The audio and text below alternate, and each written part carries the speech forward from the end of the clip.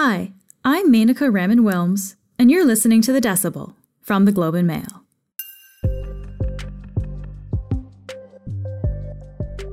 Usually, when we think about sickness, we think of things that have gone wrong in our body. But as the pandemic has highlighted, so many other factors outside of us, things like our social and economic situation, also affect our health. That's the premise of social medicine, and it's what Dr. Andrew Boozary does. He's the Executive Director of Social Medicine and Population Health at the University Health Network, a group of hospitals in Toronto. And his focus, as a physician researcher, is how homelessness affects health. The latest data that we have is that actually during the pandemic, it costs $6,600 a month to have somebody in a shelter. And then when you look at the cost for supportive housing at $2,200 to $2,500. Today on the show, Dr. Andrew Boozary on prescribing a home and why he says that would benefit our healthcare system. This is The Decibel.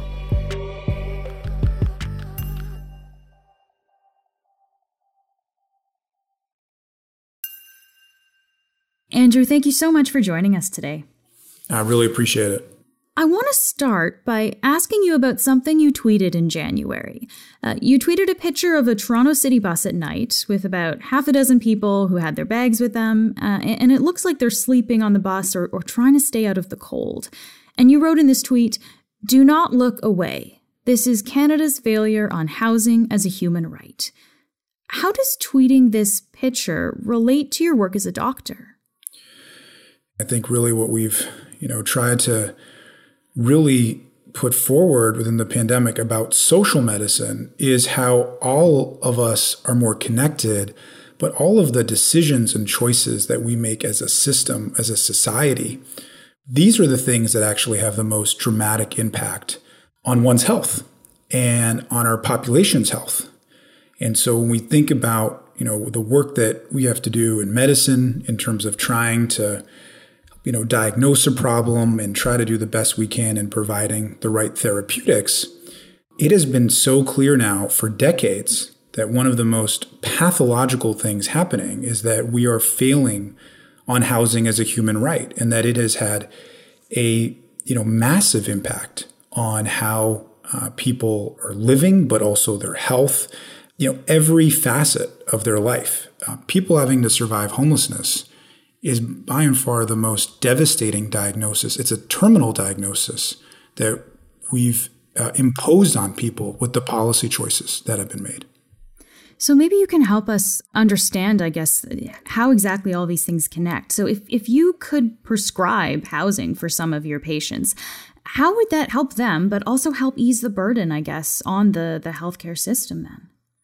If you are someone who is chronically homeless in the sense of not having a place to stay or have been, surviving homelessness, your life expectancy is half as long as the general public. So people to live to their 40s when the average life expectancy is about 82, right?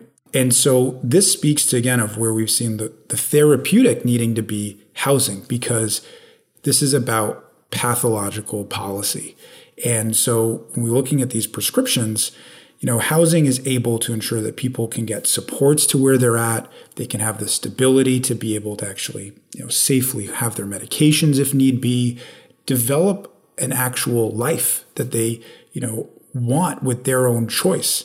And I think the other piece that, we can talk a lot about the data and the therapeutics, but this is also fundamentally about human dignity. And in the pandemic, there was, some great responses across the country from, hospitals and community partners and, municipal partners to try to say, if people cannot distance, which they cannot in the shelter system, we should move people into hotels and ensure that the supports are there and people can have their own room and be safe to physically distance, especially as we saw this play out pre-vaccine.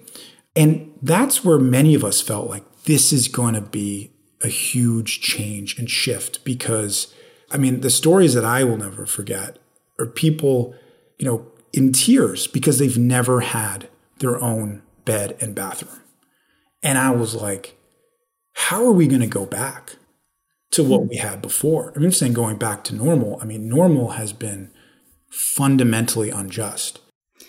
You mentioned the shelter system there, Andrew. What have you seen that tells you that that system itself is not enough?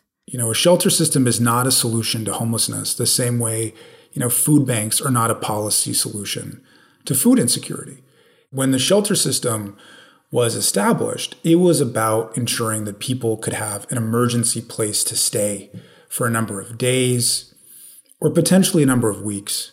We now have, for the 8,000 people in Toronto who are surviving homelessness each night, over 25% have been homeless or underhoused or without housing for over 5 years.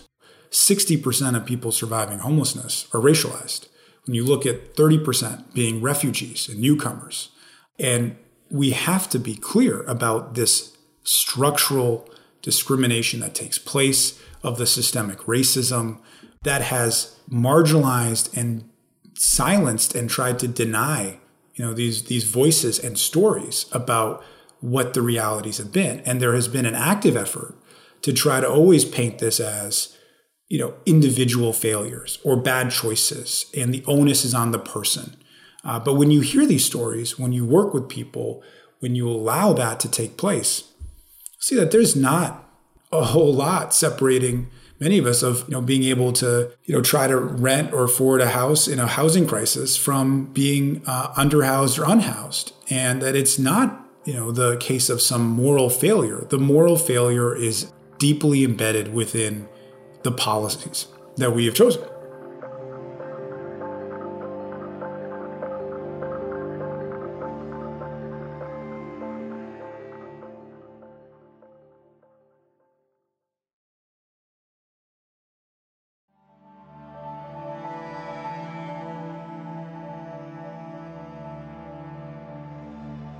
Andrew, let's turn to the system here. A major factor is money. How much would it cost us to house everyone who is chronically homeless? I would push on policymakers and for us as the public, can we afford the status quo? How much longer can we afford to have tens of thousands of people in this country without housing? When we look at the economics in terms of how much it could cost, the latest data that we have is that actually during the pandemic, it costs $6,600 a month to have somebody in a shelter. And then when you look at the cost for supportive housing at $2,200 to $2,500, the economic argument is stark, the moral argument is there, and the health consequences are significant. And these are costs for Toronto. I just want to clarify that's yes, correct. This is the City of Toronto data that has come out in terms of the costing. It's a major economic argument when you're talking about a 2 to 3-fold difference. And when you look at the healthcare utilization aspect, which about, the fact that our failure on housing as a human right is pushing people into emergency departments or buses to get warmth and potentially a sandwich and to feel safe. I mean, that is a massive failure from a system perspective. And when I was training in medical school, the view was always, so-and-so's back as a frequent flyer. And I think the other thing we have to upend and shift is, no, that's not about being a frequent flyer. We're underserving these patients. We're underserving these people as to why they have to come into an emergency department to have their basic needs met. You have to call out the fact that, when people say, well, we don't have the money. I mean, if we have billions of dollars to spend on highways, but not housing, we as a society, as people, as governments, are going to have to make choices. The country is also facing a housing crisis too, though. I mean, the cost of a house, even the cost of rent for people in many Canadian cities, it's nearly unaffordable for a lot of people. I guess the question is, where do we draw the line of who we can help here? If we're helping a certain group of people with the cost of a house or a home, where do we draw that line? Yeah, I as a physician, I don't like the line drawing part, because my view will be, we need housing for all, right? And I think, of course, there's going to be different scenarios and options for people, but we need to actually ensure that there's a preferential option for people who've been surviving homelessness, because they have been punished for years and decades. And to then say, well, they're not going to be a priority now. I mean, that is unbelievably cruel.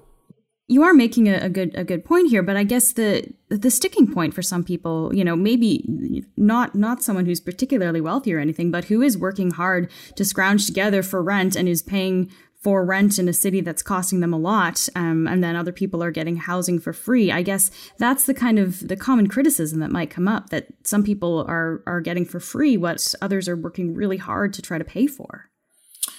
And it's right. As people throughout this who've been working and doing everything they can to pay their rent, to take care of each other, are in a situation where people who can afford, their third and fourth home, are pricing people out of a market. And then there's been a complete market failure in, the punishment for people without housing. So I actually think we can't draw lines on this. You have to pull together around, people who have been punished around the issue around homelessness, needing to get the supports that are there. And that also means the supports need to be there for people who have been working, and are doing the best they can. But it's also important, I think, to lay out that this isn't just about that people who are not working get free, quote unquote free housing, and people who are working get housing. People who are working are homeless. Children under 16 are surviving homelessness. So we have to disentangle and push back on this view and this perception that's been pushed out, that there's, again, this kind of moral line that if you're on this side and you've been working and you've been, quote unquote, contributing to society, well, you have the right to housing. But if you're not, well, maybe the shelter will do. Obviously, you've done a lot of work in this area, and the UHN, University Health Network of hospitals here in Toronto, it's working on a project right now in the city focused on building a social medicine modular housing facility. What is this project about? Yeah, well, when we look at what we've been able to do in the last 2 years is to partner with community organizations, community leaders, and the city of Toronto and the hospital network to dedicate some land that was there for the building of a 4-story apartment building that would have 51 units. And also ensuring, I think that the part that makes it a bit unique is not only about the partnerships of how this, sort of has come to be, but the kind of supports that'll be there for people, both from the health supports and some of the social supports. When we look at, elements there, again, from, harm reduction and social supports to medical and nursing and sort of virtual health aspects. It's really drawing on the experiences that we've had through the pandemic with respect to a hotel recovery site that was there for people who are surviving homelessness. And one of the things that we're able to see for people who are in the shelter system, coming into the hotels, is that they had access to peer workers. They've had access to some medical and social supports that were there. And that's something that we're trying to build into and ensure that it's not lost in the pandemic with the social medicine housing units that are, hopefully to be up within this year. And is this like a temporary solution, or how long will they get to stay in these units? Well, it's to be, permanent. It's to be permanent housing. And again, in terms of where, people will need the units. And again, I think there's the hope of where people may, choose to move at various times if there's different life circumstances. But this is really to be, a housing solution and housing option for people that has not been there. You have mentioned funding for this issue before, and I do want to bring up that the federal government has a national housing strategy, and last year's budget committed $1.5 billion more to their rapid housing initiative. Is this enough to start making a real difference here? Well, I think any of the investments to be sizable are going to make a difference. But I think, again, this is something where we need every level of government to be committed. No one level of government is going to be able to do this alone. Just lastly here, Andrew, I think a lot of people might generally support this idea of not wanting people to experience homelessness, but a lot of people honestly might say that they don't want to live across the street from maybe one of these modular housing facilities. This is the old NIMBY argument, right? The not in my backyard. What would you say to people, in your own neighborhood maybe, who might not be supportive of having this kind of facility close to home? When you think about what we've all been through the last 2 years, to then hear these sorts of arguments, it can really pain and enrage you when, for many of us working in the front lines of the pandemic, we would do anything to ensure that people could get safety from the virus, safety from all of the health risks that have been there for people who've been surviving homelessness. And as we are trying to get through this and thinking about all of the people that we've lost and people that we've lost in shelter spaces, people having to live outside, I think if there's one thing around the pandemic is we were able to see homelessness in ways that we just hadn't pre-pandemic because of the decisions people had to make to take care of each other. And I think, around people, having to live in parks. So, to me, you can't come out with the argument to say, well, I don't want folks living in the public park. They can't do that. And then when there's housing options on your block, say, well, that can't happen as well. Well, where would you like that to take place? And nobody makes those decisions around us when we want to move or rent or move into a neighborhood. For those of us who work in these spaces and see the real humanity, the strength, the resilience, the care that people have for each other who've been surviving homelessness, for neighborhoods to try to turn their back on that, I think that there's real consequences to it, and it's going to be people who will continue to be punished for no fault of their own. Andrew, thank you so much for taking the time to speak with us today. Really appreciate it.